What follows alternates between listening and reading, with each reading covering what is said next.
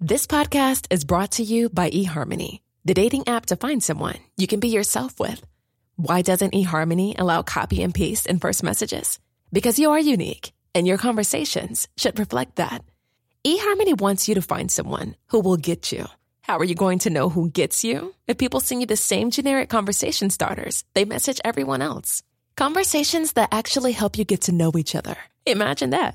Get who gets you on eHarmony. Sign up today. Hey, I'm Ryan Reynolds. At Mint Mobile, we like to do the opposite of what Big Wireless does. They charge you a lot, we charge you a little. So naturally, when they announced they'd be raising their prices due to inflation, we decided to deflate our prices due to not hating you. That's right. We're cutting the price of Mint Unlimited from $30 a month to just $15 a month. Give it a try at mintmobile.com/switch. $45 up front for 3 months plus taxes and fees. Promo rate for new customers for limited time. Unlimited more than 40 gigabytes per month. Slows full terms at mintmobile.com.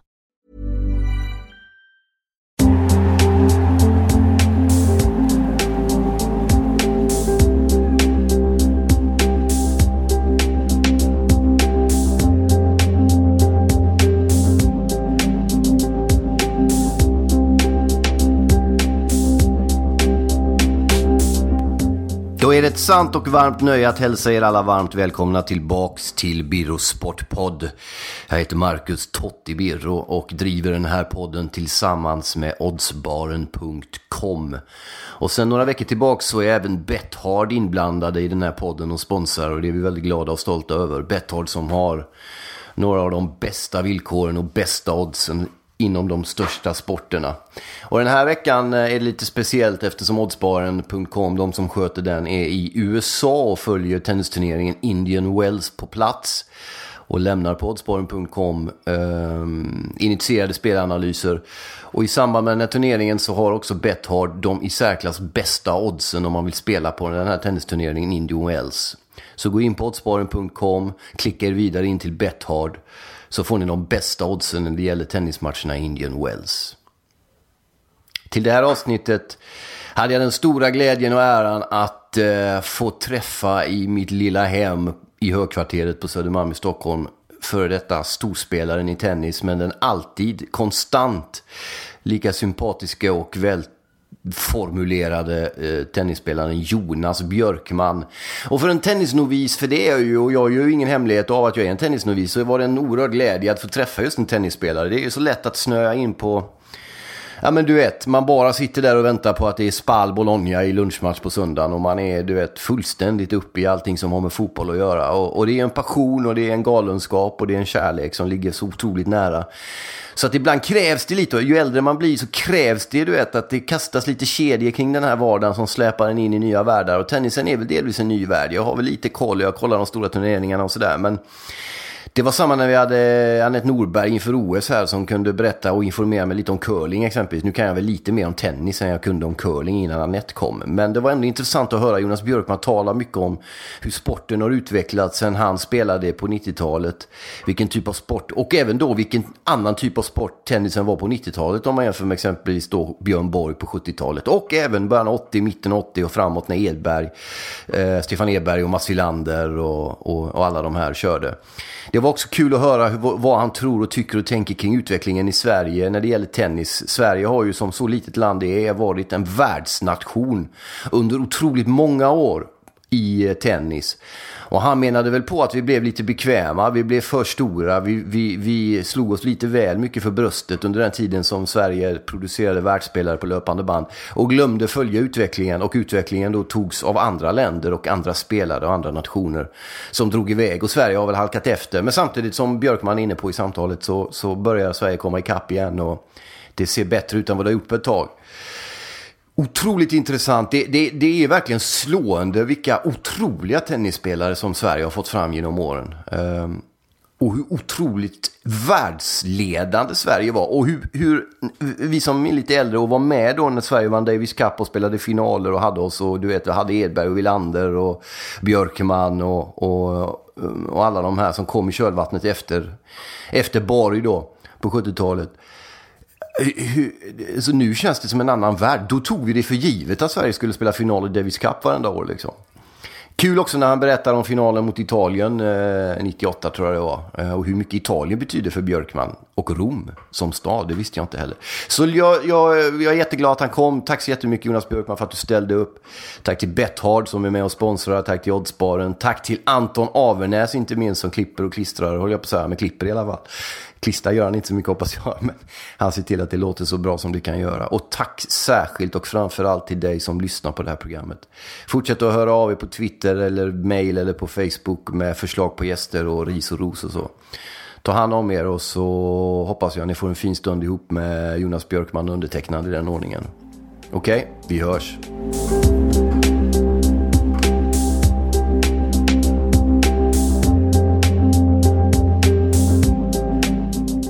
Tyckte det var liksom galet gammalt. Ja. Sen är man där själv och då upplever man inte det på det sättet. Men jag tror väl, ska man säga, livet har förändrats. Det är högre tempo och det är fullt upp på ett annat sätt kanske nu än vad det var förr. Jag vet inte, men det känns som att man är med och är väldigt aktiv. Men det där är intressant som du säger att det var annorlunda förr, alltså ett annat tempo. Och det har ju lite med de sociala medierna delvis att göra också. Ja. Man är ju liksom uppkopplad i skärmar. Jag känner av det själv lite, för innan hade man ju ofta ett gäng timmar eller en stund efter på kvällen man stängde av tvn. Alltså det fanns mer tid för återhämtning kontemplation och så vad det gör nu. För nu är man ju liksom med hela tiden, det är sant. Ja, men det är ju nästan på från att du vaknar tills på kvällen liksom. Och svarar du på mail på någon jobbgrej så undrar de liksom vad är det som händer ungefär typ att man blir lite diva som inte svarar på en kvart liksom. Ja, men det helt plötsligt förväntas det att man ska liksom vara på hela tiden. Ja. Så jag tror väl det gör väl att man är mer aktiv, det är mer högre tempo som gör kanske att man inte jag vet inte. Men jag tycker faktiskt runt 40-45 här nu så har det varit helt underbara år faktiskt. Vi kanske kommer till krisen när det börjar närma sig 50. Ja, det är riktigt. Vi har några år kvar till det. Är du vemodligt lagd? Nej, det tror jag inte. Du kan inte sitta liksom och YouTubea gamla grejer av dig själv eller av andra och minnas och tycka att det var bättre förr och sånt. Nej, jag är väldigt dåligt på att titta på egna grejer. Däremot kan jag tycka det är en otrolig nostalgi att gå tillbaka och kolla på andra idrotter.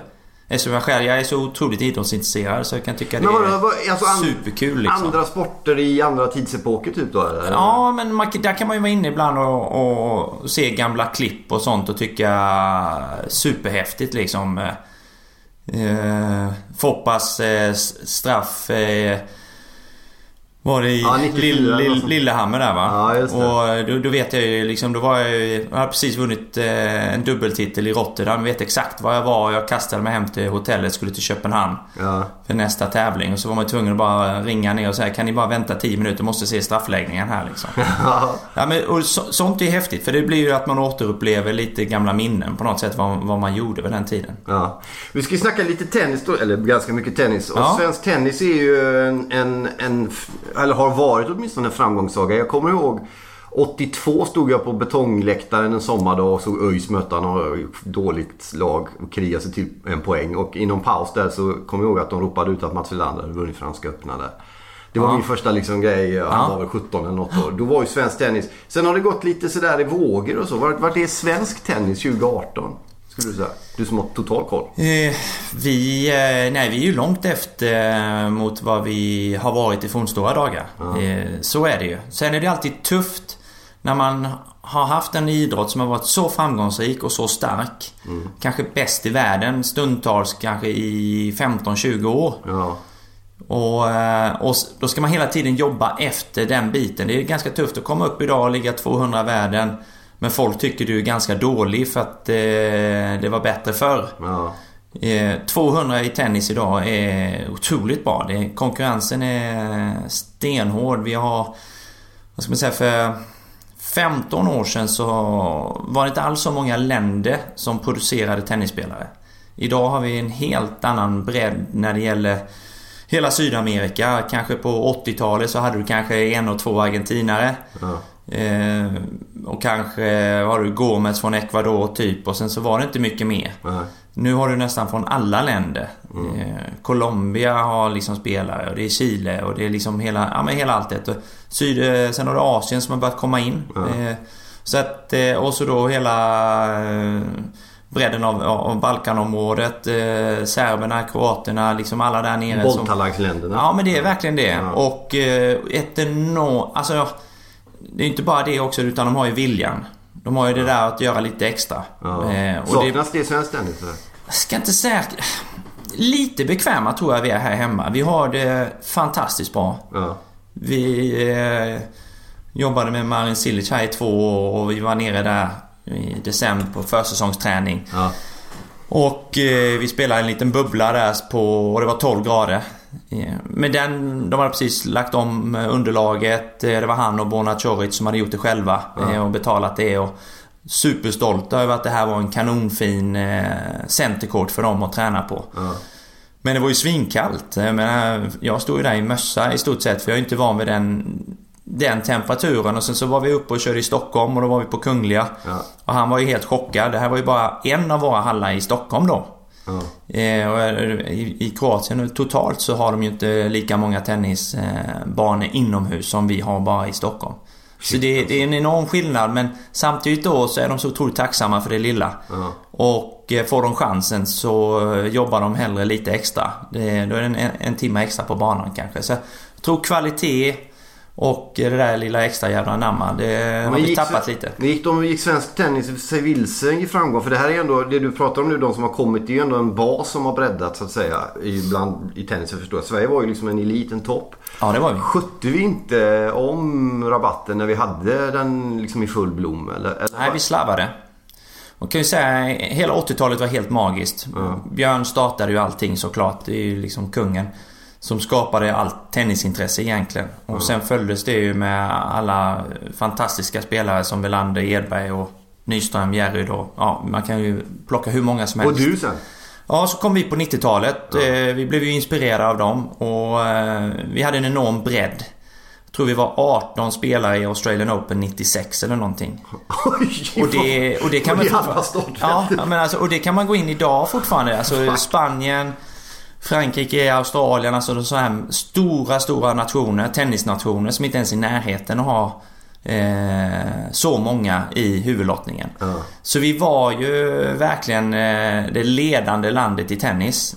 Vi hade alla länder som kom hit och tittade på det svenska tennisundret. Vad är det vi gör som gör att det blir så bra att vi kan producera så många spelare? Och så tog de med sig det och utvecklade det. Och vi kom till ett läge på mitten på 90-talet där vi men det var liksom vi vann Davis Cup, eller så var det final, eller så vann vi, eller så gick vi till semi idag. Då var ju det dåligt nästan. För att 80-talets gubbar hade ju också varit i 7 finaler på raken, tror jag. Och då klappade vi oss på axeln lite. Vi var ganska nöjda och mätta och utvecklade inte det vi hade. Och sen tappade vi kanske 5-10 år där. Och det är det vi får betala för nu.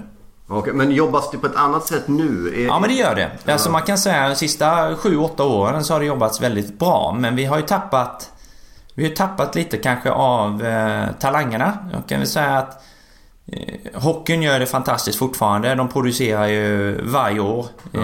Och det är nya NHL-spelare. Vi är starka i juniorkronorna när de spelar alltid. Fotbollen har ju naturligtvis kunnat dra nytta av Zlatan och hans framgångar. Jag tror många kanske av talangerna kanske drar sig till de 2 sporterna mer än vad de kanske innan så drog de sig till tennis. Så det kan ni se sånt liksom? Ja, men du ser ju på vissa ungdomar och juniorer att kanske inte har den där naturliga bollbegåvningen, utan det är mer kämpa, du får jobba lite mer och de kanske går då till de andra idrotterna. Sen är det ju här att sånt, det går ju alltid upp och ner. Jag menar, vi hade handbollsgänget på 80-talet och början på 90. Sen så försvann de och nu ser vi att nu är de på tillbaka vägen och gör det bra igen. Pingisen var magisk. Där har vi också haft det lite tuffare. Nu börjar det komma tillbaka där. Och hade man sagt att vi skulle ha 3 guldmedaljer 2004 i Aten i friidrott. Om någon hade sagt det på 90-talet så hade vi skrattat. För vi hade ingen tradition alls i friidrott där riktigt egentligen.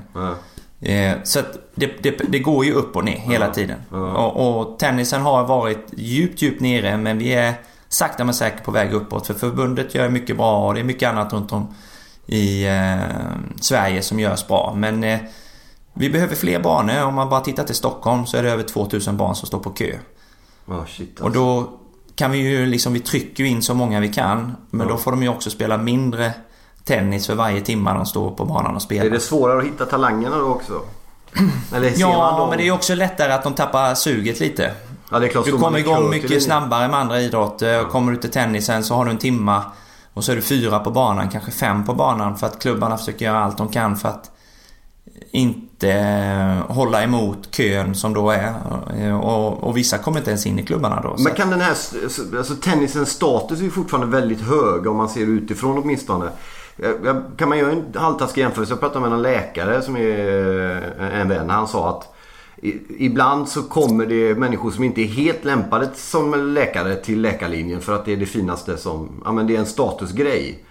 Kan det vara till nackdel för tennisen också att den är liksom, har den här stämpeln och att den är liksom hög status, att man skickar in unga som kanske eller? Jag vet inte. Nej, konstig fråga. Ja, men det är mycket möjligt att det kan vara. Alltså, men de här stökiga bolltalangerna som står och slår med garageport och sånt. Ja. Fångar ni dem? För du är inne på det lite att de kanske väljer annat då liksom. Ja, men precis. Men det är det svåra. Jag tror ute i landet så är det mycket lättare att fånga upp dem. Där har vi inte de här köerna till tennisklubbarna på samma sätt. Nej, som i Stockholm. Utan det är ju mestadels i Stockholm genom att det är så mycket folk som flyttar hit hela tiden.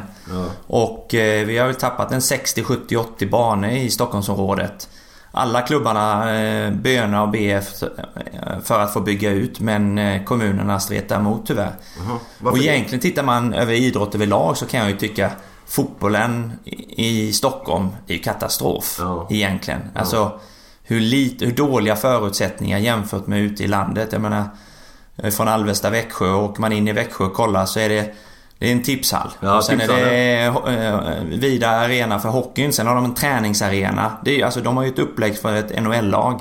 Och sen har friidrotten sin hall. Och sen så har, alltså varje sport prioriterar man. Och i Stockholm då så, om spelar du fotboll på Söder så kan du vara i Kista och träna i stort sett för att du har lyckats hitta en tid. Om man har tur. 10-11 en söndagkväll. Ja, det är helt galet. Så det är helt sjukt. Alltså. Stockholm har ju stora problem och borde ju satsa jättemycket mer på sporten överlag.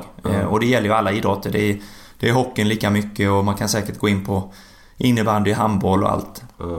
Men hur kom det att du själv liksom, du hade ju naturligtvis en stor talang som så då plockades upp och så, men var du liksom tennis enbart när du var liten och började med sporten? Var det bara tennis eller hade du bollkänsla med liksom?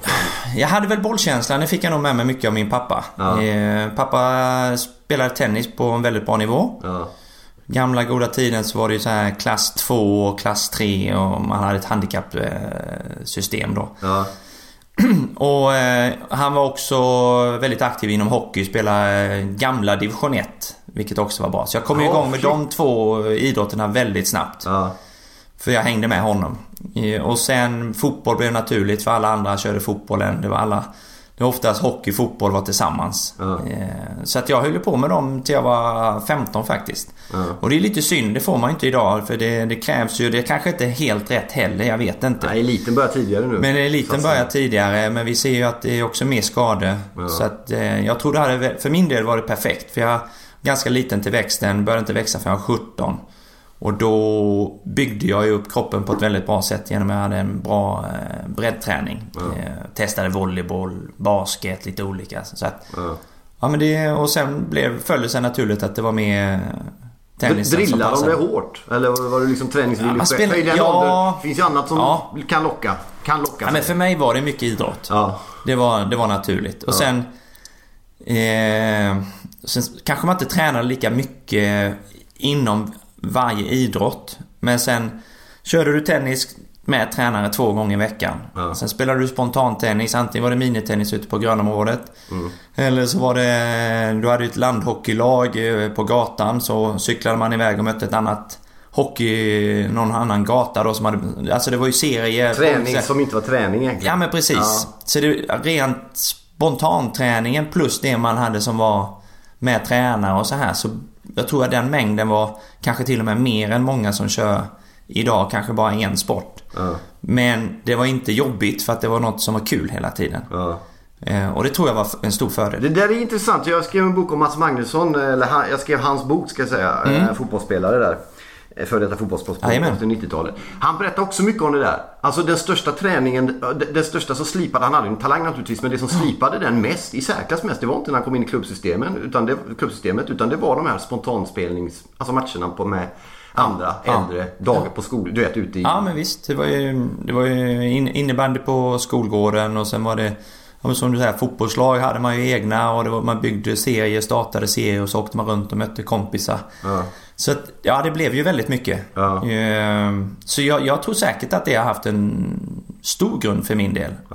Genom att jag höll mig väldigt skadefri också när jag var under hela min karriär. Det tror jag också hjälpte, genom att jag hade olika typer av muskler genom att hålla på med olika idrotter. Sen när jag var 15-16 kan jag inte säga att jag var den som... Ja, men typ, vi hade en måndagsträning i Växjö med tennisen där som fysträning. Jag var ju inte den som sprang max på 15-15 eller 70-20, utan skulle vi göra 30 stycken så kanske jag höll mig i mitten på de första 20, sen var jag längst fram på de sista 10. Men då hade jag inte fattat att träningen var för min egen del. Jag tränade ju för att jag skulle se bra ut för tränaren i stort sett. Och det fattade jag efter ett tag sen, för att jag har sagt det många gånger, men just jag hade en ganska tuff tränare som hette Kocke. Och det var verkligen ordning och reda, uppvärmning, och fick aldrig vara sen. Skulle alltid sopa banan om det var på grus, så att jag var förberedd för nästa att komma in. Och då hade vi Växjösjön där, då genade jag 9 av 10 gånger vid en udde där vid Södra Skogsägarna. Du fuskar, kan man säga. Fuska, ja. Och det var egentligen för att jag var inte lika bra som de andra på löpningen, och då ville jag inte hamna för långt bakom. Jag kommer ändå hamna bakom dem. Det kommer jag ändå göra. Ja, men det inte för långt. Okay. Så det var mer för att snygga till det lite varje gång. Då stod han ju där en dag. Och jag förväntade mig en så här riktig utskällning på att jag hade fuskat, för det var ju liksom helt fel. Men han genom att jag förväntade mig det, och han sa att det är inte för min skull du tränar, det är för din egen skull, så tog jag till mig det. Så han lyckades få det så perfekt att jag tog till mig det, och sen därefter började jag inse liksom att om jag vill uppnå någonting så är det liksom bara jag som kan styra den träningen. Och sen blev det att jag nästan försökte träna mer än alla andra, för att mentalt kände jag mig också starkare. När jag gick in 5:e avgörande set i Melbourne i 42 graders värme, så kände jag att men jag har gjort det där lilla extra, jag har sprungit lite extra, jag har gjort det där. Och så var det ju en mental kamp i det läget. Men det är intressant, du gör ju den kopplingen direkt till det du berättar nu då, till den här händelsen när du var ung, berättade det för dig. Det hade du nytta av när du stod och gick ut i Melbourne i 42 grader? Absolut, alltså jag hade varje december försökte jag springa så här 10 gånger milen. Och det är ju inte... Tennisen kanske inte har den biten, men man behöver ju lite uthållighet, eller väldigt mycket uthållighet. Men framförallt det är tråkigt att springa milen. Och det gjorde jag enbart för att jag skulle liksom känna att jag var lite starkare. Och sen försökte jag började vinna massa 5-setare i början, och tidningar skrev ju då liksom att jag var starkare än de andra, jag tränar mer än de andra, och då drog jag ju nytta av det. Så att 9 på morgonen, mellan 9 och halv 10 visste jag de flesta gick ner på frukost, och då gick jag ut och sprang. Det var ingen som visste hur långt jag sprang eller hur fort jag sprang. Men när jag kom tillbaka var jag svettig. Och det var ju mental kamp för att visa. Ja, men lite, för att när jag kom in i det där 5:e så försökte jag ju stå och hoppa och studsa även om jag var trött. För förhoppningsvis hade ju mina motståndare läst att men jag har vunnit 11 av de senaste 12 5-settarna, och han är starkare, och det är han som tränar så jäkla hårt. Men jag tror egentligen inte jag hade tränat mycket hårdare, men kanske lite. Men det hjälpte ju mig också. Men som tennisnovis som jag är, då fattar man, det är något man fattar är ju naturligtvis det mentala, men det kanske inte är hur mycket det är mentalt, tennis. Ja, det är väldigt mycket. Jag brukar ju säga det var ju skitroligt i hockey när man kunde trycka till någon som man var lite irriterad på, för där får man ju liksom tackla och trycka lite extra, eller man kan köra något tjuvknep kanske utan domaren ser det. Men i tennis har du inte den som fick. Precis, men han gick ju oftast attack mot domaren bara. Det var ju hans sätt, men han var ju aldrig ful mot spelarna. Eller motståndarna. Så att det blir ju verkligen en boxningsmatch mentalt. Där du liksom hela tiden ska liksom försöka vara lite så här, men lite så, vad är mitt nästa drag? Och det gillade jag. Så att sen hade det varit kul om man kunde ha fått trycka till någon ibland, men så jag tror det var skillnaden där. Och jag vet McEnroe själv sa ju det, han är väldigt irriterad över Han sågs ju som en dålig person för att han blev arg på domaren. Men som han sa, jag var aldrig dum eller taskig mot någon spelare. Ja, men det är sant faktiskt. Och Connors var ju tvärtom.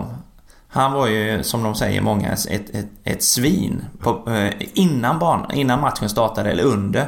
Så kunde han ju gå och psyka killarna innan de gick ut på centerkorten. Och sen sken han upp.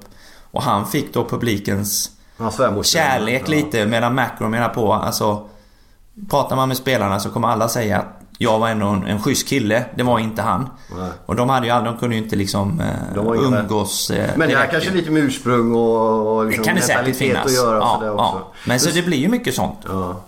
Men det är så intressant med det mentala, för det ändras ju, det är inte bara över tid eller över en tour eller över någon säsong eller man ska säga, utan även under matcher kan du gå upp och ner liksom mentalt. Alltså dubbelfel kan ju bara som rasar allt liksom. Nej, men om man är medveten om att det kan vara så, kan man inte jobba med den biten då? Och hur i så fall gör man det? Ja, det är klart man kan jobba. Jag jobbade med mental rådgivning. Jag jobbade med Johan Plate i, tror jag, 4 år. Vi skulle egentligen jobba 2 bara. Men för mig var det superviktigt att försöka hela tiden hitta nya vägar så jag kunde bli lite bättre. Och just det mentala, jag menar, för det första när du ska hoppa in som tennisproffs, du har ingen utbildning hur du ska hantera media, utan du bara slussas ju in, och spelar du bra resultat så helt plötsligt kommer ju allt annat runt omkring dig. Sånt var ju jättesvårt i början. Olika språk och det var liksom hela den biten och den pressen som också kommer. Hur tog du det då? Den här kändisgrejen också? Alltså, i början var det rätt. Det var ju väldigt svårt, det var väldigt jobbigt. Vad var det som var jobbigt då? Ja, men det var ju mer att... Var du blyg eller var det... Ja, alltså jag var ju extremt blyg när jag var liten. Jag satt längst bak i klassrummet och även om jag kunde svaren så ville jag liksom oftast inte chansa för att jag var rädd att nästan göra bort mig. Så att där var jag det har ändrats enormt mycket och det är ju tack vare tennisen. Tennisen har ju hjälpt och skapat mig väldigt mycket, plockat fram kanske sidor som fanns inombords. Men jag tror inte jag hade kanske fått fram dem som person om det inte hade varit för tennisen. Så det har jag lärt mig enormt mycket. Men det var jättetufft i början, och sen just det här, du kunde bli citerad fel eller klipper man ihop några meningar där till en annan mening och så blir det de här rubrikerna som man inte alls står bakom och alltså den grejen. Ja, men lite man tog illa vid sig, för det var inte så egentligen som man hade sagt det, men det byggdes någonting och vinklades på något sätt. Och det fick man ju också lära sig och det fick man ju också träna med. Så att man undvek de fällorna. Alltså en grej som jag tycker är intressant med dig också, tennis är ju en extremt individuell sport, samtidigt som du var inne på när Sverige vunnit Davis Cup och så. Och du var också en extremt bra extremt bra dubbelspelare. Vad är skillnaden där? Varför var du just så bra på den delen av tennisen liksom? För det är ju samarbete på slutet av... Det är ju väldigt mycket samarbete. Jag tror jag hade väldigt nytta av att jag egentligen älskar fotboll och hockey. För du fick en lagandan. Jag fick tillbaka laget lite. Och än idag så tycker jag det är extremt roligt att kolla på hockey och fotboll. Så att jag tror just dubbelspelet, där blev det ju mer... Där ska man ju vinna tillsammans eller förlora tillsammans. Det är väldigt lätt sådär många... jag spelar bra men min partner spelar dåligt idag. Det är ju helt ointressant. För ni har ju båda förlorat. Exakt. Men det är väldigt lätt hänt att det blir sådär. Och där kände jag försökte hela tiden hitta... Liksom att vi går in, krigar tillsammans och sen förlorar vi. Då förlorar vi tillsammans också. Men det spelar ingen roll vem som har spelat sämre. För vi är båda i samma situation. Va? Och så gillade jag ju också då att... Man kunde spela dåligt i singel och sen så vann man lite dubbla och så plötsligt man kanske vann den tävlingen. Då kom man till nästa vecka som vinnare. Alltså folk kom och klappade om och gratulerade, och det kunde också hjälpa att min singel blev bättre. Så att jag kunde ta med mig mycket där också liksom, att istället för att gå och träna en hel vecka så fick jag ju vara med i matchsituation. Returer, serve, volley, spela under press även fast det var dubbel, som jag kunde ta med mig och hitta tillbaka till min singel också. Så jag kunde ha väldigt stor fördel av det, samtidigt som att dela glädjen med någon och vinna är också mycket roligare än att man... Det är alltid skönt ibland, jag har ingen att förlora, jag har ingen skylla på när jag har förlorat mina tennismatcher. Det är ju väldigt skönt. Samtidigt är det lite tungt för jag ska bearbeta förlusterna själv också. Så det kan bli lite ensamt ibland, och då har man dubbeln och då blir det liksom en krydda i det. Och sen så hade jag väl min styrka var väl att jag var väldigt bra på att hantera och anpassa mig till olika personligheter. För genom att jag spelade med så många och kunde vinna med så många. Det var inte bara olika partner. Nej, körde med just det. Jag spelade med många. Jag tror det var någon som tog fram Johan Porsborn är ju var en guru inom tennisen där, och han och Björn. Men jag tror det var att jag vann med 19 olika partners. Och det var väl just att det gäller att anpassa sig och vara enkelt. Men de måste ju ha sett det att du var jävligt bra på det här. Då ville väl många jobba med dig, för då fattar de att är vi med Björkman så vinner vi. Ja, nej, men det är klart att jag lyckades väl så pass bra så att man blev eftertraktad och tillfrågade väldigt ofta när man fick chansen. Ja. Ja, men det är ju alltid svårt. Men det hjälpte ju på så sätt. Hur är det med statusen inom tennisen med dubbel? Är den lägre än singel? Liksom? Ja, men det är den. Den är betydligt lägre. Den var ju större på kanske 70-80-talet, för då spelade alla singel och dubbel. Ja. Och sen mitten på 90-talet så började det bli mer specialiserat. Och sen var det då kanske dubbelspelare blev det ju av att de som försökte spela singel, nästan alla har ju försökt spela singel. Och så kanske inte lyckats, och så blev det att de körde dubbel och blev väldigt framgångsrika där. Aha, okay. Och då är det inte kanske tillräckligt starka namn. Men du var ju bra på båda. Ja, men för oss var det liksom, alltså det var såklart att jag skulle spela både singel och dubbel. Okay. Det var så vi blev upplärda liksom från början där. Men sen blev det, som man säger, början på 2000-talet så började det komma mer killar som bara satsade direkt på dubbeln. Och tyvärr många dubbelspelare som kanske inte, du täcker ju bara en halv bana, så du kan vara lite lat och bekväm. Du behöver inte lägga all den träning som du behöver för att vara en väldigt bra singelspelare. Och det ser ju inte så snyggt ut om du inte är tillräckligt tränad och är ändå där ute och spelar de stora tävlingarna. Ja, men en del är lite otränade även fortfarande nu. Det låter ju, det känns som att jag är jättetaskig mot de personerna, men det är många spelare där ute som är för dåligt tränade i dubbel. Och det gör ju att det blir en större skillnad till att försöka konkurrera med singeln. Du sänker ju det värdet på så sätt. Och som nu denna veckan är det ju Indian Wells, och då är det kanske den bästa dubbeltävlingen på året, för att det är 2 veckor till Miami som kommer efter. Och då känner många singelspelare att jag vill inte, om jag åker ut singeln, då vill jag inte bara hänga i 10 dagar till nästa match, utan då kan jag lika väl spela dubbel. Så nu spelar väldigt många singelkillar dubbel denna veckan, och då är det ju magiskt startfält. Kombinationen då med duktiga dubbelspelare med dem, så blir det ju perfekt. En grej som är intressant då, som jag var inne på innan, trots att då svensk tennis kanske inte är, nu är på väg upp säger du, men det är inte lika bra som det har varit, men ändå är svenska tränare inom tennis väldigt efterfrågade. Hur går det ihop då? Man har tappat som nation, men ändå tränare från Sverige är populära alltså. Ja, nej, men det är ju väl egentligen mycket tack vare Björn, Mats och Stefan och det gänget som byggde upp en otrolig status för svenska. Just att att de var så duktiga på den tiden, och sen har vi kunnat hänga med på 90-talet och följa vidare den traditionen. Men jag tror överlag, ursäkta där, att svenska har bra status just för att vi är flesta schyssta killar. Man umgås ju i ett omklädningsrum, det är ett omklädningsrum. Vi är väldigt enkla att ha med att göra och vi jobbar hårt. Och det har vi kunnat ta med även in till tränarbiten då. Och vi hade ju väldigt många tränare som var fantastiska både på 80- och 90-talet som hjälpte oss.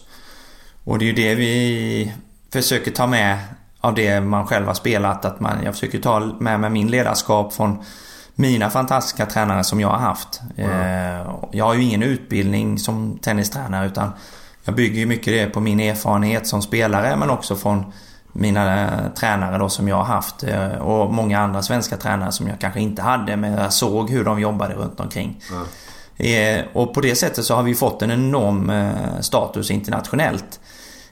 Sedan har det ju varit lite komiskt, för att vi har inte haft samma status på hemmaplan, utan där har vi typ på något sätt inte varit tillräckligt intressanta. Vad handlar det om? Jag vet inte.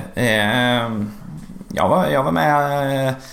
Fidde Rosengren var kapten i Davis Cup-laget. Jag var assisterande, och jag erbjöd alla egentligen att jag kanske inte vill resa, men om ni kommer upp till Stockholm så har jag inga problem. Jag kan hjälpa er hur mycket ni vill gratis. Jag fick inte ett samtal. Vilket man kan tycka är rätt konstigt. Och det är inte att man har... Men varför är de så dåliga på att ta hand om... Det här är ju inget bara för den här världen i sporten. Nej, jag vet inte egentligen. Alltså och det är inte att jag kan allting, utan det är ju som jag försöker säga, jag har ju gjort 1000 misstag på vägen på den här långa resan. Det är jävligt onödigt att göra de misstagen också. Liksom, du kan ju lyssna och ta in det som jag har gjort dåligt. Och sen det som jag har gjort bra och lyckats med kan man också se. Ja, men det kanske inte passar mig helt, men jag kanske gör det via en annan väg. Men det kan vara nyttigt att höra det också för att man hittar sin väg. Men det blev ju inget. Men däremot då så internationellt så blir det ju att många spelare vill gärna ha en svensk tränare, vilket är fantastiskt kul såklart. När du var spelare då, vilken är den bästa spelare som du har mött? Nu var du väldigt, väldigt bra själv. Men det är så otroligt svårt, för att det är ju olika epoker och olika förutsättningar. Men jag skulle väl ändå säga att Federer är kanske det. Mötte inte jag honom kanske när det var min prime time, men just på sättet han spelar, för han tog in tennisen till en ny nivå. Vad var det han gjorde som gjorde att han började ta bollen mycket tidigare? Om man kan försöka komma tillbaka in i, så ser det väldigt långsamt ut på 70- och 80-talet. Så blir det lite snabbare på 90-talet, men det har ju blivit ännu snabbare på sättet att de går in i banan och tar bollen tidigt. Och kan slå samma slag som kanske alla slog lite 1 meter, 2 meter bakom. När bollen kommer hårdare. Ja, så du möter bollen med och så tar du dem och så jobbar du med vinklar. Och så på så sätt är det motståndaren som springer och du styr. Och han var ju den som var först med det egentligen. Och sen kom ju liksom Djokovic och de här killarna efter. De har ju liksom anpassat sig efter hans spelstil. Men han var väl den som verkligen förändrade genom att vi den utrustningen och med både racketar och scene som gjorde att det var möjligt också. Så jag menar, det var ju superhäftigt att möta Bäcke, Ivanisevic, Lendl, Edberg, Welander, som jag hade förmånen att göra på 90-talet. Men jag tror just då kanske den stora förändringen i tennisen som jag fick själv vara med då och försöka hänga med. För att jag hade ju lärt mig att spela på ett sätt och så fick man anpassa sig och försöka spela de sista 10 åren på ett annat sätt liksom. Och det gjorde ju att det var häftigt att följa när man mötte honom då. Så han gick 4-5 game, kändes som att hjärtat liksom bara var superstressad liksom. Pulsen bara slog hela tiden och lyckades inte hämta mig. Och sen efter 5 game kanske så började det komma in andra andningen. Och då låg man ju redan under ett break. Och det var det som var liksom, just att hans tempo var så högt så att man var lite stressad, gjorde misstagen. Och sen kom man in i det, men då låg man redan efter. Och det är det de nya killarna också har liksom kommit in och klivit upp, men inte riktigt lyckas lika bra. För man ser ju det är 4-5 killar som har dominerat de senaste 7-8 åren. Och det är för att de är snäppet bättre där. Ja. Men om Federer skulle möta Eberg eller Borgen då, skulle han köra över dem? Ja, och det är ju samtidigt inte schysst att jämföra. Man kan ju, som man säger, skulle Nadal spelat Wimbledon på 90-talet när gräset var så mycket snabbare, då är inte jag säker att han hade haft en chans mot Pete Sampras. För när han hade dragit tillbaka racket så hade bollen gått förbi honom redan. Så sporten har utvecklats. Det är olika världar. Enormt. Alltså mötte vi en spanjor på slutet av 90-talet så ja, alltså jag hade ju slutat om jag hade nästan torskat mot någon av dem där, för de kunde inte spela på gräs. och sen blev det att men spanjorerna har förändrat sig, de har gjort det så bra, men det är också skillnad för att bollarna är superlångsamma och gräset har de ändrat så att de såg det på ett annat sätt, så att, vad ska man säga, istället för att det låg och så att när bollen kom så gled det på gräset, så har de gjort det tvärtom, så nu blir det att bollen studsar upp istället för att den glider på gräset. Och det är klart att då är det helt andra förutsättningar för att spanjorer ska kunna lära sig också. Sen har de gjort det bra, absolut, men de har också fått fördelen och hjälpen. Och därför också är det stor skillnad att spelar man på gräs på 90-talet jämfört med 2005 och framåt. Det går inte att jämföra. Det är en annan sport alltså. Ja, Tim Henman var ju vansinnig liksom, för att de ville att han skulle vinna Wimbledon, och så gör de gräset långsammare och de öppnade bollarna, de här gasbollarna 3 veckor innan för att de skulle bli lite tyngre och långsammare. Och han var ju sådär, men ni gör ju allt för att jag inte ska vinna. Och det är sånt man inte tänker på kanske om man inte är helt insnöad i cirkusen. Nej, precis. Men det här ger ju också ytterligare en dimension till Federer igen då, som slår alltså, det här när 37 och lycka. Och det är det som är så fantastiskt liksom. Han har varit så bra i så många år och sen kommer han tillbaka nu och fortfarande kan leverera. Hur kan man göra en sån grej? Det är en alltså omänsklig prestation det där. Alltså att inte vara borta men ändå liksom lite borta. Ja, men det är det ju. Och sen spelar han ju inte så mycket heller nu och ändå kan fortfarande gå in och spela. Han är 40 nästan. Hur förklarar han har ju en unik spelstil. Enormt energisnål. Han är ju som en ballettdansös på tennisbanan. Han rör sig så otroligt mjukt och smidigt. Jag tyckte Stefan var kanske en av dem som man bara njöt av när han bara flöt på banan, Stefan Edberg. Och Federer är ju likadant. Och sen tror jag att han har en otroligt bra blick för läsarspelet, så att han ser nästan hela tiden vad motståndaren ska göra, vilket gör att han rör sig lite innan och aldrig kommer i den tidsnöden. Men han måste ändå haft en förmåga att följa med utvecklingen då, eftersom som du berättar nu, det har hänt en massa alltså rent fysiska saker med tennisen. Ja, men det har det. Och han var ju på väg för, om vi säger vad kan det vara nu, det går ju så fort, men så att det 3 år sedan någonting så bytte han ju racket. Då hade han ju spelat med det gamla racket väldigt, väldigt länge. Och då var det ju bara, det blev tuffare när de här killarna gick in och slog lite hårdare. Han hängde inte med riktigt lika mycket. Och jag vet att han jobbade med Wilson i, tror jag, 1,5 år för att hitta den här specialracket som skulle passa honom.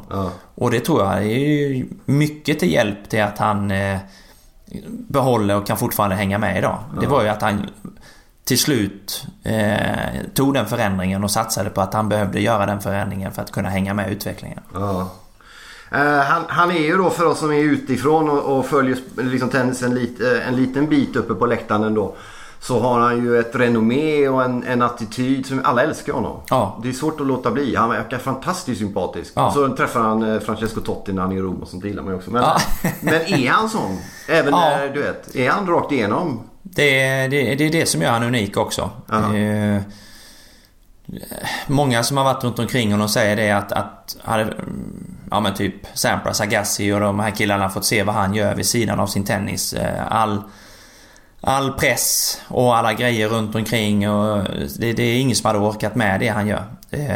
Och han njuter ju, han trivs i den rollen. Han är ju kanske den bästa ambassadören vi har haft för svensk tennis, höll jag på att säga.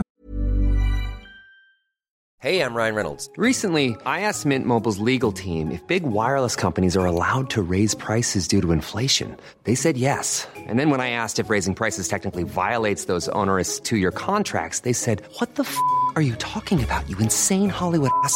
So to recap, we're cutting the price of Mint Unlimited from $30 a month to just $15 a month. Give it a try at mintmobile.com/switch. $45 up front for 3 months plus taxes and fees. Promo rate for new customers for limited time. Unlimited more than 40 gigabytes per month. Slows full terms at mintmobile.com.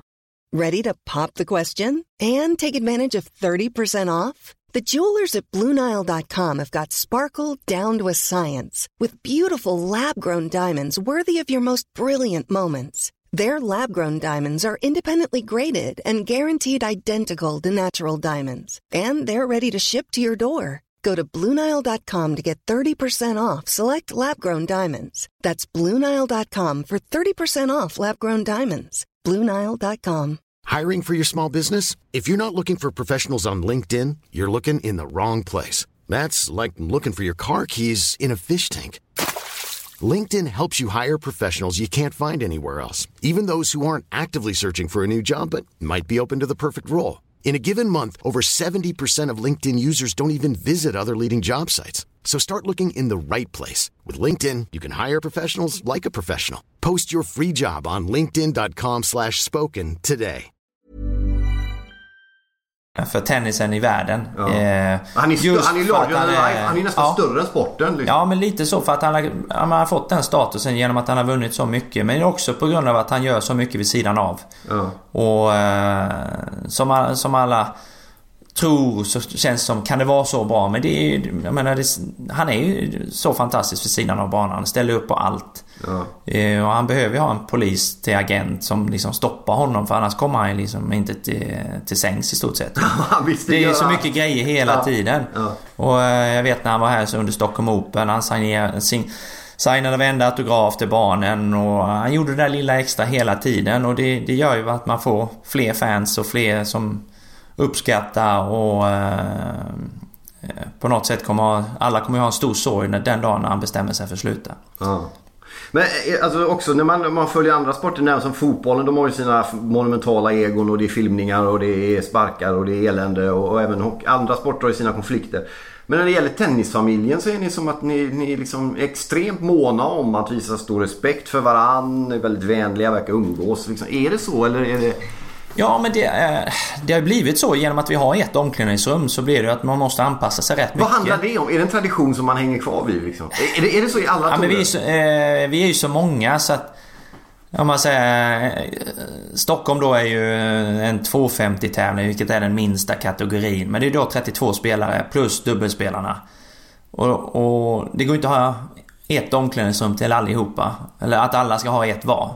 Nej. Utan det blir ju som ett större hockey-omklädningsrum eller fotboll. Men det är ändå motståndare som ska mötas, som byter om i samma. Ja, visst. Det skulle aldrig funka i fotboll till exempel. Nej, det kanske det inte skulle göra på något sätt. Nej, men och på så sätt blir det att man respekterar alla olika rutiner, hur man förbereder sig. Vissa kommer in, har precis värmt upp. Vissa kommer in och precis förlorat, och det kanske flyger ett racket.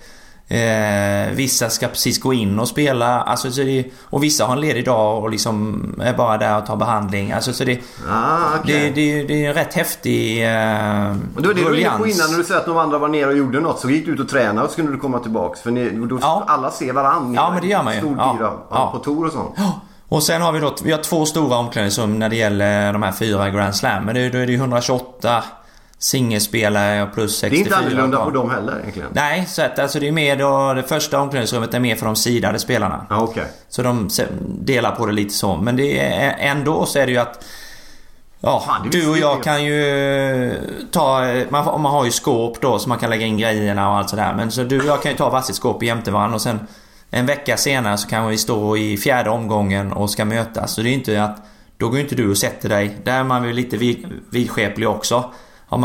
Har man tagit sin plats för veckan så behåller man ju den.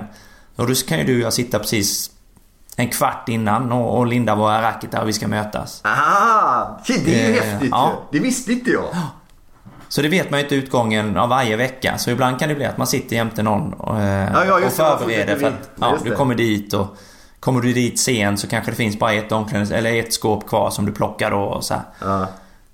Så det gör ju att alla har en stor respekt för varandra, och man vet att man går in och spelar, mår bäst när man vinner. Ibland händer det grejer, man kan bli förbannad på varandra och det liksom kan vara lite tugg där ute, och sen så försvinner det efteråt, och sen så pratar man inte om matchen efter det liksom, utan då bara kör man på igen liksom. Men är ni vänner alla, eller är det nej, men man är ju precis som vanligt. Jag menar, det är klart att du har några som du kände bara, den där vill jag absolut inte förlora mot, och den där gillar jag inte, och han tycker jag inte om alls, och han är en jävla idiot, och säkert var det många som tyckte det om mig också liksom, att det var, men vad ska man säga, det kanske är en 4-5 personer som du kanske har lite så som du känner, så kanske det har hänt något i någon match som gör att man båda tjurar.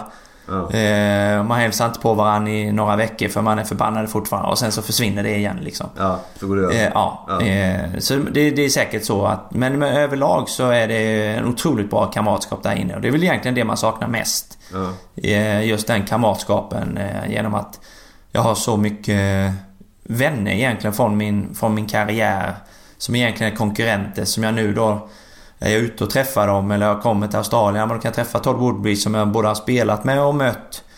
Men numera så är det så otroligt kul att kunna liksom få chansen till att ta en fika och höra senaste vad han gör och hela den biten, och vissa har man ju kontakt med hela tiden. Men apropå då karriären och avsluta karriären, och i andra sporter, om vi tar fotboll till exempel, så är det ju finns ju många historier om stora spelare som har svårt när strålkastarna släcks. Ja. Vet inte, det följer inte jag tennisen lika noga, och du får ju rätta mig om jag fel, men det känns som att det inte är lika vanligt bland tennisspelare, eller är det? Det är nog olika. Hur har det varit för dig då? För mig var det väldigt enkelt. Men det var det också för att jag fick väldigt bra rådgivning. Men du behövde den ändå, rådgivning? Ja, men alltså lite så här. Jag var helt bestämd på att jag skulle sluta. Det hade jag inga problem med. Men jag tror processen, hur jag skulle hantera den biten. Stefan Edberg har alltid varit en stor idol, men han var också en liten mentor, rådgivare. Jag kom alltid med lite goda tips ibland. Och han sa ju bara att förbereda dig och planera ditt avslut. För att man väljer liksom själv liksom. Ja, men lite. Och om du har förmåner. Vissa har ju blivit skadade och då har du inte den. Då blir det ju ett tomrum direkt, kan jag tänka mig. Men så jag hade ju redan liksom varit med och startat upp Tennistidningen. Vi hade 2-3 år där jag inte hade tennismagasin, vilket jag kändes jättekonstigt med tanke på så stor sport det är i Sverige. Och det gjorde jag, så sista året jobbade jag med den biten genom att jag kunde ta lunch med lite spelare när jag var ute och tävlade, och så ställde jag de frågorna och så skickade de till våra journalister på tidningen, och så kunde de skriva ihop artiklarna, och så på så sätt startade vi upp alltihopa. Så det blev lite mjukare övergång? Ja, och då blev det liksom inte så där drastiskt över att allting bara tog slut. Och sen det var ju redan i maj månad jag kände att jag tror jag förlorade någon match i Hamburg eller Rom där, och det gjorde liksom inte ont att förlora. Okay. Och matcherna jag vann var inte heller lika så här sköna och goa som de har varit innan, och då kände jag att men nu förstår jag. Vi hade frågat 2 år innan egentligen när vet man när man ska sluta, för då hade jag spelat dåligt en period. Ja, men du känner det liksom inne här, sa de bara liksom, många av de här föredettingar som jag hade liksom, gamla kompisar som jag frågade då. Gillar du träna? Ja, det gör jag. Så här, och då sa du är inte redo än, men du kommer känna det. Och det var då jag förstod, då kände jag verkligen det. Men jag fortsatte spela hela året ut, vilket blev lite av en, vad ska man säga, man kunde liksom säga tack och farväl till många människor som man har lärt känna under åren. Mycket samma folk som jobbar varje vecka på tävlingarna på den här cirkusen. Så det var ett ganska skönt upplägg. Och sen hoppade jag in och började jobba direkt. Och då var det också mycket mer, det var något som jag såg fram emot. Att göra något helt nytt. Lära mig något helt nytt. Vad gjorde du då? Jag hoppade in och blev tv-kommentator. Just det. Och sedan började jag jobba med Båstad och Stockholm Open som tävlingsledare då. Vilket var väldigt roligt, för att helt plötsligt fick jag ju lära mig hur man jobbar med sponsorerna och värderingar i vad är ett sponsorvärde i att ha kanske en skylt på centerkorten, eller om det är olika reklamer. Det har ju försvunnit mer och mer den biten, men jag jobbar ju mer på digitala bitar och allting. Men det var ny värld. Ja, men det var det ju. Fast ändå liksom på ett bekant arena typ. Ja, precis. Så att från att men se också hur mycket arbete det krävs för att få en hel tävling klar till att spelarna kommer. Och det visste man ju inte heller innan. Och sen fick man ju helt annan inblick också till att tennisen är väldigt bra. Vi har ungefär 2 timmar varje vecka som vi ska jobba med media som turnering kan styra då. Antingen kan det vara en vad ska man säga, kids clinic, alltså man spelar med barn med lite minitennis, tar lite bilder, eller har man lite meet and greets med sponsorer. Det finns olika möjligheter, man gör grejer, men det är standard. Förutom sina presskonferenser som man alltid gör efter varje match. Man kan inte göra som i fotbollen, att man skickar fram någon annan. Nej, utan, man kan inte bara gå förbi. Nej, vilket jag kan tycka är helt fel inom fotbollen, men om jag fick slänga in med den. Ja, det har du helt rätt. Men där är väldigt bra, för då blir det att man gör grejer hela tiden. Men just det här med en meet and greet på 15 minuter, alltså värdet för en sponsor att komma dit med 2-3 spelare, ställa lite frågor till dem, de får ta lite bilder. Alltså det fick en helt annan feeling på vad det kunde betyda. Jämfört med jag själv stod på andra sidan och gick dit i många år. Du förstod inte värdet, men det var väldigt kul. Såklart. Och sen gjorde jag ju det med Thomas Johansson, och vi sa att vi ska försöka göra allting så bra som möjligt för spelarna.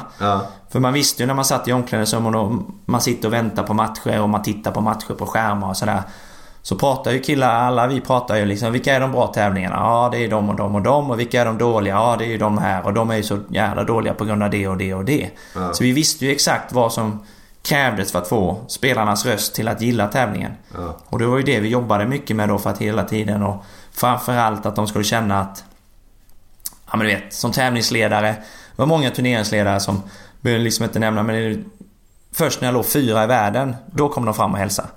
Aha, okay. Så det var helt upp till vilken ranking man hade. Så vår målsättning var att vi skulle hälsa på alla som kom till Stockholm Open till exempel, för att de skulle känna sig välkomna. Alla var lika värda. Alla de här små grejerna. Fråga om människosyn. Ja, men lite så. Så det tyckte jag var otroligt roligt. Och liksom jobba med de bitarna. Och liksom, vi sa till spelarna också mycket ibland så här, ja, men det tar 10 minuter. Så tog det 25-30 minuter det man skulle göra. Ja, men då sprack ju mitt schema lite. Så vi sa ju till alla spelarna i början 15 minuter. Vi står med klocka. När det går 15 så är det klart. För jag vet själv hur irriterad jag var när sånt inte funkade. Och efter 1 år så helt plötsligt blev det att vi fick spelarna till att göra mer grejer, för att de kände att Thomas och Jonas är föredettingar och de vet precis. Så att då fick vi ju deras förtroende för att ni var en av dem. Ja, och då fick vi helt plötsligt dem till att göra kanske några extra grejer också. Och kanske att de insåg hur mycket det betydde för dem de fick träffa. Ja, men lite så. Ja, men lite så. Men det gäller Båstad kort där, för det måste ju vara, alltså, hur får man då stora spelare? Där vi har en liten turnering här i en liten stad uppe i ett land vi var bra för. Kan inte komma hit en regnig sommar? Nej, men det är ju mycket det hur tävlingarna görs, och både Båstad och Stockholm är ju otroligt uppskattade för de är ju tävlingar. Precis. Det är små tävlingar, men de uppskattas ju på grund av är det på olika anledningar eller? Ja, Stockholm är, jag ska säga, Båstad är ju unik för allt runt om. Du bor under centerkorten. Just det, så är det ja. Om man ska säga, du bor runt centerkorten egentligen. Så du har varit ute och spelat, många har kanske då varit ute och spelat Rom, Madrid plus en vecka till, och sen direkt till Paris, och sen direkt till grässäsongen. Så du har varit ute kanske 8, 10, 12 veckor i rad. Sydamerikaner, australienare har kanske varit ute flera månader. Och det är mycket trafik i de stora städerna, då är det många transporter emellan. Och så kommer du till Båstad, checka in på hotellet, och så har du inte en transport på en hel vecka. Du har liksom gångavstånd 70 meter ner till träningsbanorna. Du har 10 meter in till omklädningsrummet. Du har player loungen där. Allting är så helt plötsligt blir det som en semestervecka. Du får helt plötsligt tid till läsa en bok eller kolla på iPad, kolla filmer, you name it. Och sen visst, det diskuteras ju, det byggs ju upp så mycket liksom att och så har du allt runt omkring med nattklubbar och allting. Men det är ingen som har den möjligheten. Men, du kan ju inte gå och supa om du ska spela. Nej, alltså, helt sen är det ju så här, visst, Verdasco, Ferrer och de här, ja men de är säkert där och kika, men de kommer inte dricka 100%, kan jag garantera det. Men däremot så har de en helt annan vad ska man säga, alltså de lever på ett helt annat sätt. Jag menar, om jag är nere i Spanien och vi var några svenskar, så står ju vi och knackar på dörren 8:00 för vi vill komma in och käka middag. Och sen när vi går 10:30, då kommer ju spanjorerna. Alltså och för dem då att gå och lägga sig 10:30, nej men då går vi och käkar, så hänger vi på Peppes någon timma. För de går inte och lägger sig förrän 1 ändå. Nej, exakt. Alltså, och de är inte ute och krökat igen, utan de är vaknat igen. Ja, så det är ju det som gör. Så att visst, då blir det ju superhärligt att ha en skön miljö runt omkring, absolut. Men det blir lite fel tycker jag ibland när tidningar, han var ute på Peppes. Ja, men om du bor i Spanien och är med lite hur deras rutin är, så kommer du inte... Spanjorerna är ju galna. Liksom. Och de kan ju tycka liksom vi är skittråkiga som står och knackar dörren på restaurangerna 8:00. Ja, exakt.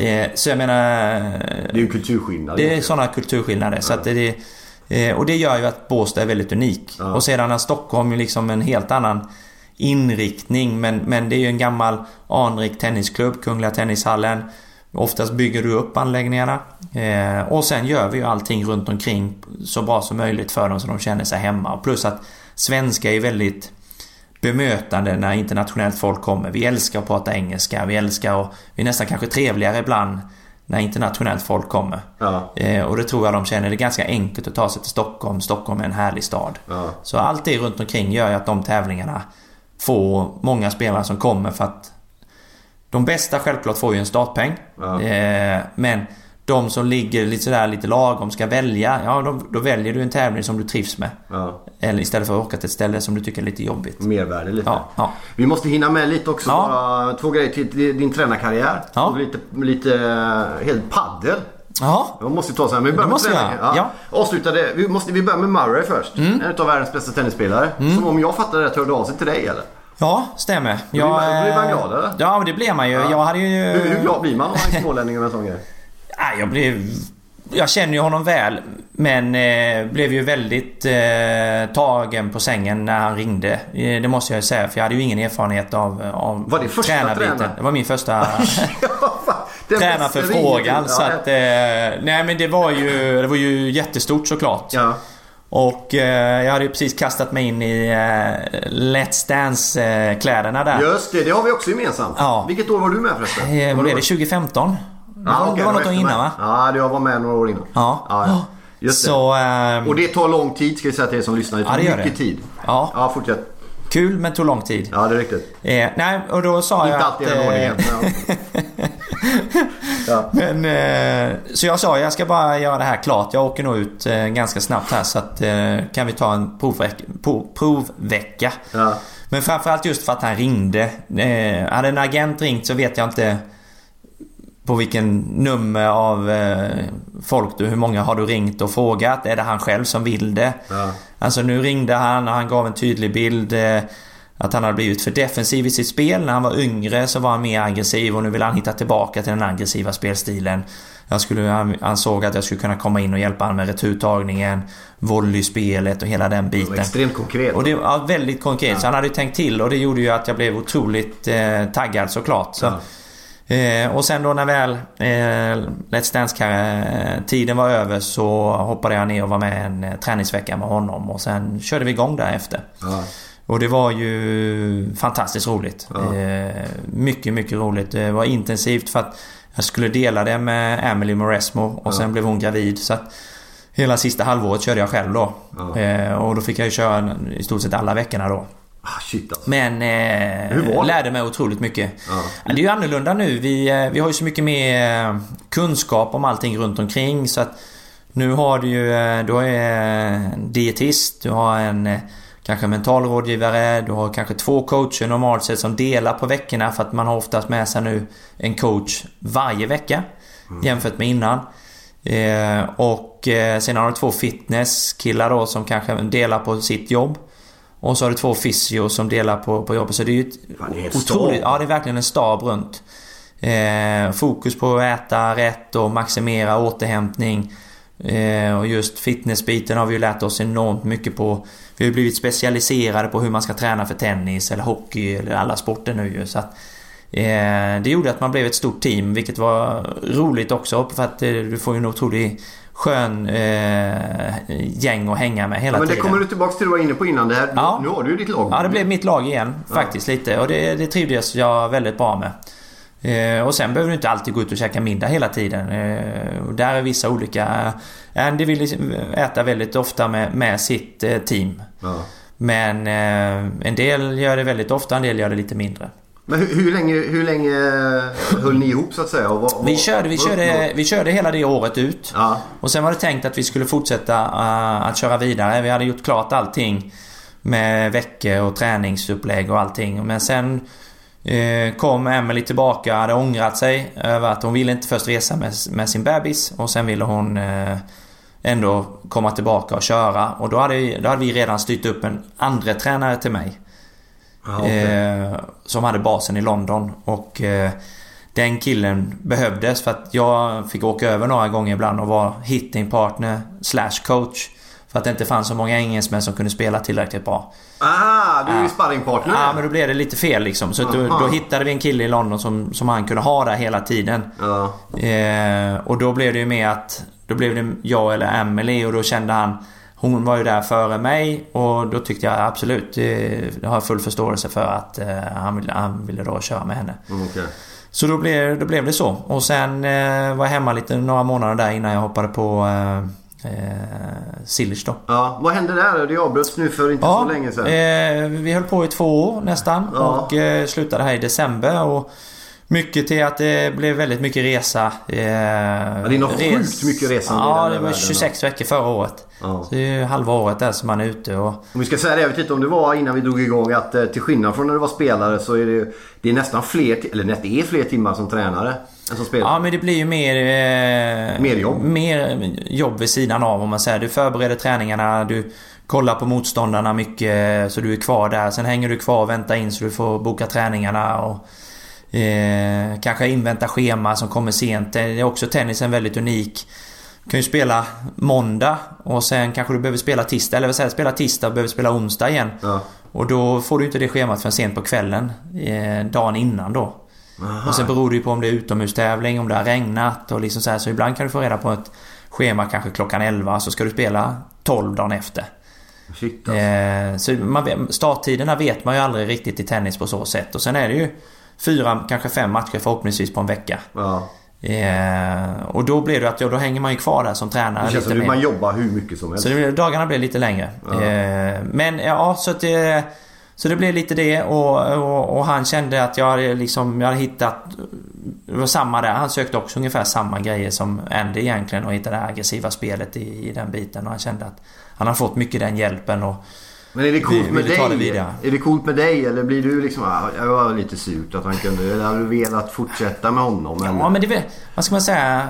Blir du sur på honom? Nej, det blev jag inte. Jag kan inte bli sur. Jag var lite besviken mer över att han inte ville kanske bygga det vidare. För det var ju, man säger, det tar ju sin tid att göra förändringar. Och de förändringarna började ju komma och det började bli ett bra resultat. Ja.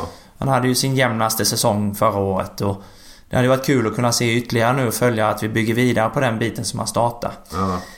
Men samtidigt så är det ju så inom, vad ska man säga, tränarkarriärerna. Jag menar, i fotboll och hockey kan ju ryka på en vecka, och det kan även, inte lika drastiskt i tennis, men på ett par månader så kan du vara borta där också. Ja. Och det är lite så det funkar, och det får man också vara förberedd på. Ja, men det är så. Jag har en annan podd där vi pratar fotboll, och då är Jens Gustafsson och från Norrköping tränare där, och Kim Bergstrand i Sirius, och de sa båda, oberoende av varandra, man ska vara väldigt glad om man överhuvudtaget tar ett tränarjobb som tränare i fotboll i Sverige. Och så. Men nu har ju du visat, och du har tränat de här duktiga spelarna och så. Hur ser det ut nu då inför framtiden så? Vad är liksom statusen på din tränardel av livet? Ja, alltså jag är väldigt sugen på egentligen göra kanske andra saker här hemma. För att kanske försöka vara lite mer hemma. Och barnen är 10 och 15 och ja, men vad är det för grejer hemma? Ja, men jag vet inte riktigt. Jag skulle vilja hitta tillbaka till TV. Tycker ju TV är fantastiskt roligt. Ja. Och sen jag håller på att försöka träffa mycket folk. Jag vet inte riktigt. Jag har gjort lite föreläsningar och sånt, men jag vet inte riktigt om det är min grej. Men det kanske kan vara någonting. Vad är det du snackar om då? Och inför vilka? Alltså jag försöker ju hitta någonting. Det är ju självklart lite runt min karriär. Har du skrivit någon bok än? Nej, det har jag inte gjort. Bra, då har du kvar det. Ja, men jag fick några förfrågningar där. Men man vill ju ha massa grejer som inte jag tycker. Jag menar, det som har varit i omklädningsrum, så tycker jag det har inte jag. Det är hedervärt. Jag har inget behov av att lägga ut massa taskiga grejer eller någonting, utan det ska i så fall vara en bok som jag står för. Och jag ska ha men det är du som bestämmer om du ska skriva en bok om ditt liv. Låt inte någon förläggare. Nej, men precis. Men då var det inte intressant, för då skulle det vara lite mer. Då ska jag smaska detaljer, och det tyckte jag det var inte intressant. Så att nej, men försöka hitta kanske jobba med, för jag vet inte, det är väl, om det är företag som kan vara intresserade, men jag är ju väldigt nyfiken på nya grejer. Ja, det märks. Ja, så men en ny grej vi måste hinna med den också här då, det är ju paddeln. Ja, och det kanske ska vara lite mer paddel kanske. Vad är det som händer med den hela sporten? Har du testat det? Nej, jag har inte gjort det, men jag känner, vi har ju en gemensam vän, Jesper Usfeldt, som har varit gäst i det här programmet också för övrigt. Han är ju paddelfrälst. Ja, det är. Och det är många som är. Vad är det som händer med den här grejen? Är det innebandyboom fast faktiskt. Jag brukar jämföra det med 90-talets innebandy. Men det var du som tog hit hela skiten? Nej, det var det egentligen inte. Men vi var först med en inomhuscenter i Stockholm. Så att sporten är ju ganska gammal. Den kommer från 79, från typ Mexiko, drog sig ner mot Argentina, och sen blommade den ut i Argentina. Sen tog de över det till Spanien, och där hade det exploderat ännu mer liksom.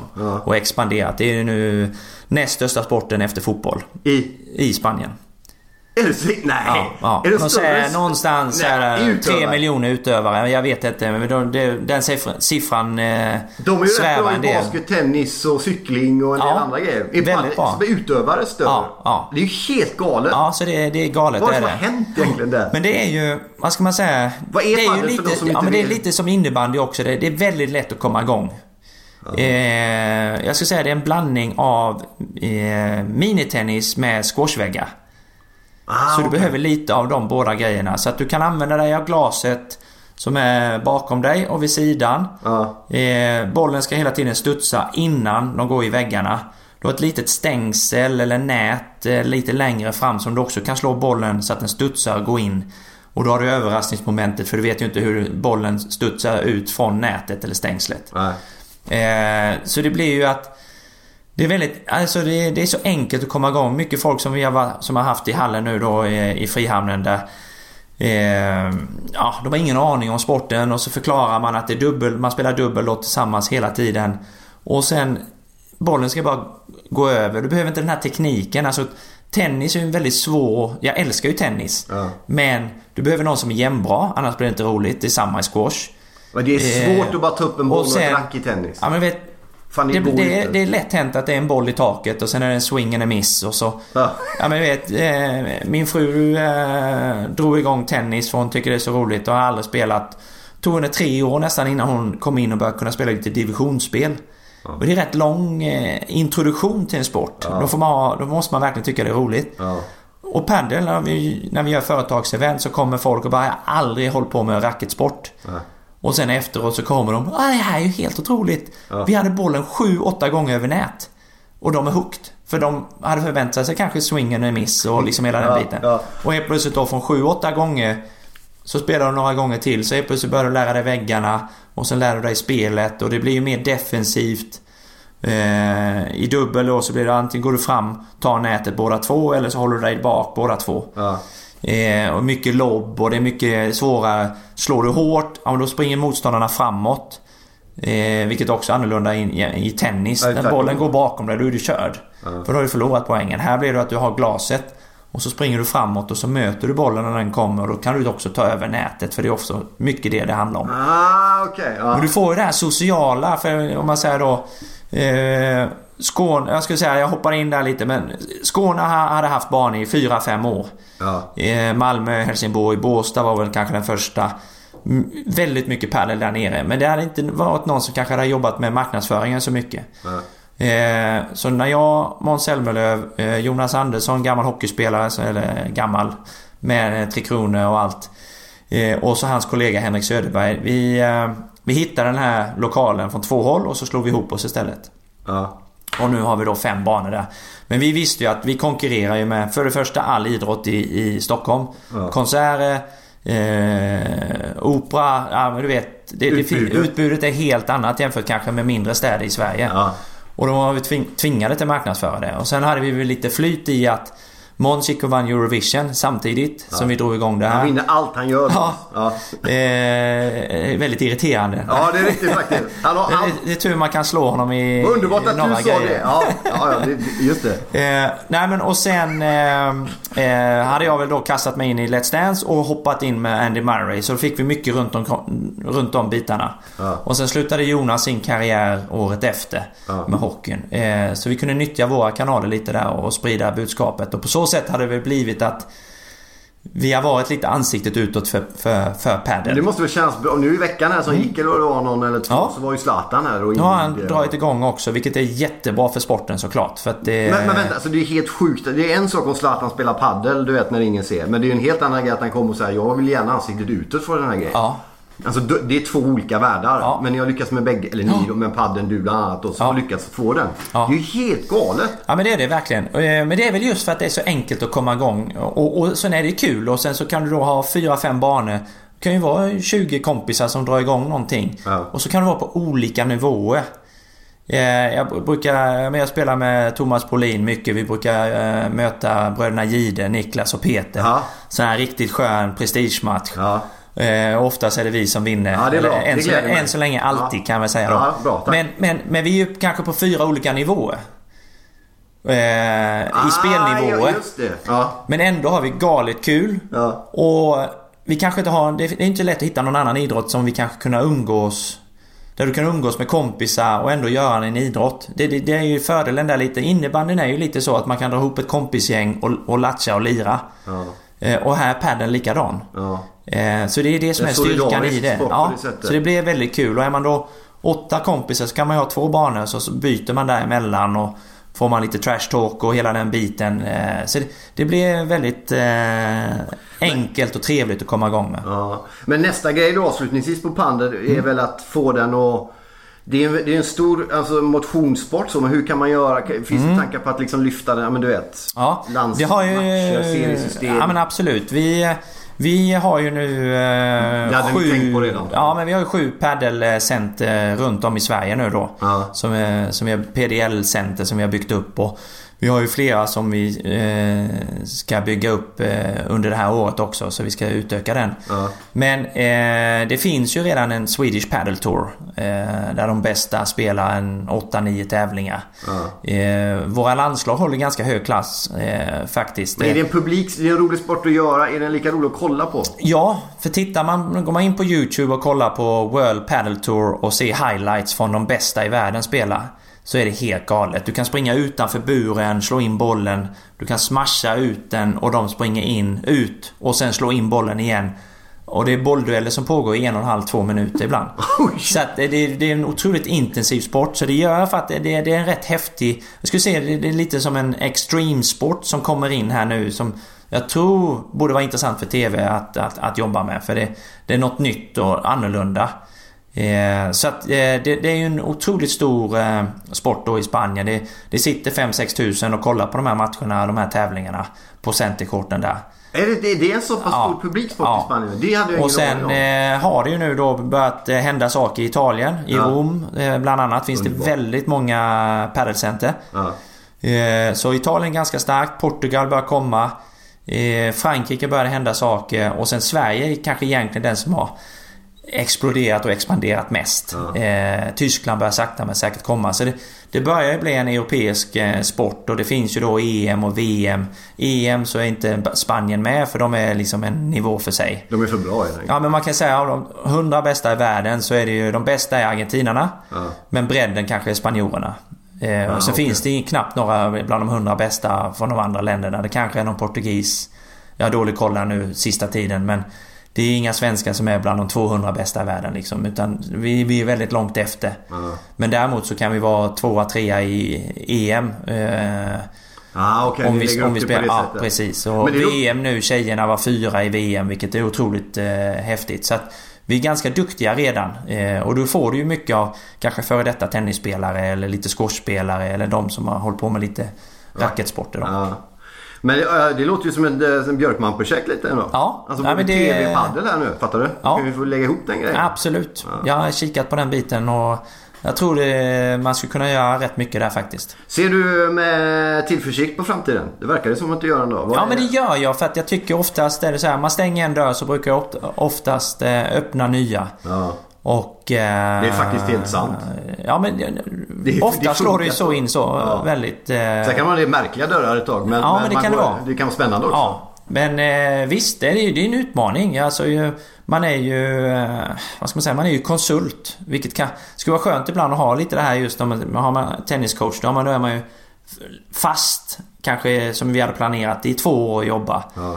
Då vet jag ju vad jag har framåt. Det är ju en skönt att ha lite. Ja. Sen vet jag att jag gör ett dåligt jobb, så först som skulle säga att jag kickar mig själv, för det tycker jag inte jag ska vara kvar heller. Ja.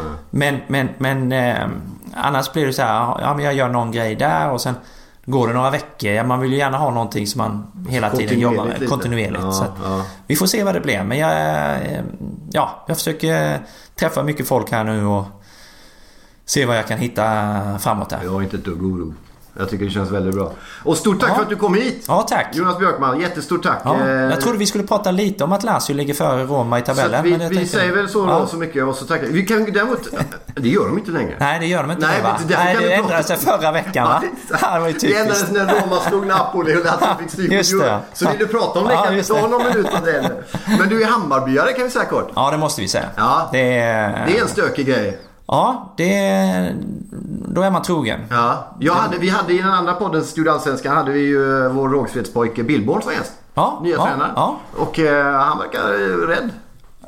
Eller så här. Rädd vet jag inte, men det är mycket som ska falla på plats. Ja, men det är klart. Nej, men och det har inte fallit. Har du sett något än? Nej, jag har bara sett resultaten. Ja, det läcker ju bakåt. Ja, det är sant. Kennedy var bäst på plan i förlusten mot Elfsborg, kan jag säga. Ja, med en halvlek. Ja. Och det är lite oroväckande också. Ja, samtidigt som det är en stor eloge till honom. Älskar Kennedy. Ja, jag älskar honom också. Så att man kan hylla honom, men samtidigt så är det en varning för de andra, kan man väl säga. Ja. Nej, men det är något häftigt med Hammarby faktiskt. För att jag är ju från Alvesta och spelar fotboll och hockey i Alvesta. Ja. Och då var ju huvudsaken inte att man vinner serien, utan man slår Öster. Ja, just det. Och då går det inte heja på det laget. Nej, Andreas Milt och gänget. Ja, precis. Och sen världens tråkigaste anläggning innan Värensvallen. Nu har de ju mycket roligare Myresjö Arena eller Värensvallen var ingen hit. Nej, det var en av de tråkigaste. Det är väl den och Vångavallen i Trelleborg där som sticker ut åt fel håll. Ja. Men då var jag uppe och spelade SM i tennis i Tyresö, och så fick vi nys på att det var Söderstadion och det var fotboll där. Ja. Och då åkte vi dit och kollade, och Hammarby slog Norrköping med 6-2. Ja. Och det var ju på gamla goda tiden när de hade det här fantastiska laget på 80-talet. Ja. Och med Kenta Olsson. Kenta och bröderna Olsson, och sen var det ju vad heter de? Kenta Johansson, och det var ju... Då de hade sambatrummor på läktaren. Ja, men det var helt magiskt. Och efter det så jag var helt såld, för att liksom den stämningen som var på Söderstadion hade jag aldrig upplevt. Nej. Och Uffe Eriksson. Ja, Uffe Eriksson, många där, jag fastnade lite där. Men bara den upplevelsen gjorde att jag direkt blev Hammarby. Och sen har jag hållit mig där. Och de vinner inte mycket. Nej, men det är väl också det som är styrkan i hela Hammarby, att alla supportrarna är där för att heja på sitt lag, och det gör man i vått och torrt. Det är kul, för jag såg matchen mot Elfsborg, de fick stryk 1-2 i Borås Arena. Det här är ju liksom Svenska kuppen, det var inte mycket folk, men de hade en klack. De sjöng hela tiden. De sjöng lika högt när de hade, efter matchen, när de hade fått stryk, som de gjorde i början. Det måste man ge dem. Ja, men det är en speciell vad ska man säga, du behöver ha stort tålamod. Ja. Och du har en passion i det. Men sen tycker jag det är så häftigt, för det har blivit alltså det de har lyckats med Tele2, det är ju liksom att det är en folkfest när man går dit. Alltså jag tycker det blir så tråkigt ibland när man går på en landskamp på Friends Arena, så det går ju inte att ha en Sverige-tröja, och skulle man stå och skrika att liksom kom igen nu, så tror folk att man är full. För det är fult att heja nästan på sitt landslag. Det är också vilket är galet. Alla andra länder. Och kommer man utanför Sverige så är det skitbra. Då är helt plötsligt okej. Att hålla på sig. För då kan man heja hur mycket som helst, och man kan ta några bärs, och det är inga problem. Ja, det är riktigt. Men när man går och kollar på Hammarby, så är det verkligen, jag tycker det är så underbart, för jag och min son går, jag vet inte varför han har blivit Hammarbyare. Nej. Men han har inte fått välja. Nej. Men vi slänger på oss en halsduk, vi slänger på oss en Hammarby hoodie, och har jag inte det, så känner jag mig utanför. Alltså, för alla har det. Och det är så otroligt härlig känsla att gå dit och se liksom att alla går dit, stöttar sitt lag, och sen kan vi vara besvikna såklart efter en förlust, men där är det okej. Det är okej att heja, det är okej liksom, för att det är idrott, och liksom och då blir upplevelsen helt magisk. Det är en av de finaste, ska vi säga, till er som inte har barnen. De bästa grejerna med att bli pappa är att man får tvinga på dem sina favoritlag och köpa tröjor till dem i de lagen man håller på. Det gillar man ju. Ja, men verkligen. Varför håller du på Lazio förresten? Det är ju helt fel. Nej, men det är lite sådär. Vi spelar ju vår tävling precis jämte Olympiastadion på Forco där. Just det. Och varje söndag så var det ju då att de stängde av under perioden när det skulle med fotbollsmatchen, och de gångerna jag hade möjlighet att gå och kolla, så var det varje gång var det Lazio. Ja, du kom de veckorna. Jag kom fel vecka hela tiden.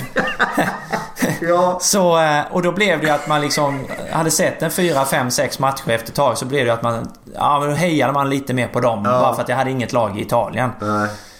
Så det var egentligen ett av de sista åren som jag var och kollade på Roma till slut. Det var när Chippen spelade. Ja, just det. Willemsson var i Roma ett tag. Så då var han schysst och hjälpte, och han var och kollade på tennisen också när vi spelade där. Så att, då fick jag äntligen se på Roma också. Hur var det att spela tennis i Italien och i Rom? fantastiskt. Var de bra på ordna? Då kan de tennis i detta? Ja, men det är... Panatta och ja, men det är så läckert. Och den anläggningen där är ju... Det blir statyerna där. Ja, det är ju sån historik runt omkring med... För det är ju OS 60 som då är mycket som ligger bakom där. Det är nog ett av mina starkaste minnen. Vi spelade finalen Davis Cup 1998 i Milano. Ja. Och när vi går in på fredagen där och de drar igång den italienska nationalsången 12 000 italienare, jag hade gåshud. Jag har aldrig upplevt något liknande. Vad häftigt. Ja, men det är det som är precis när vi går in på det här, att folk får sjunga, folk får släppa loss för att det är idrott. Ja. Alltså det var så mäktigt att stå på den. Och sen visst var det underbart att vi fick vinna, men den är ett av mina starkaste minnen. Vad faktiskt. Roligt. Ja. Så jag älskar Italien. Ja, underbart. Ja. Det får bli en vacker sammanfattning och avslutning på samtalet. Stort tack för att du kom hit, Jonas, och varmt lycka till i framtiden också med allting.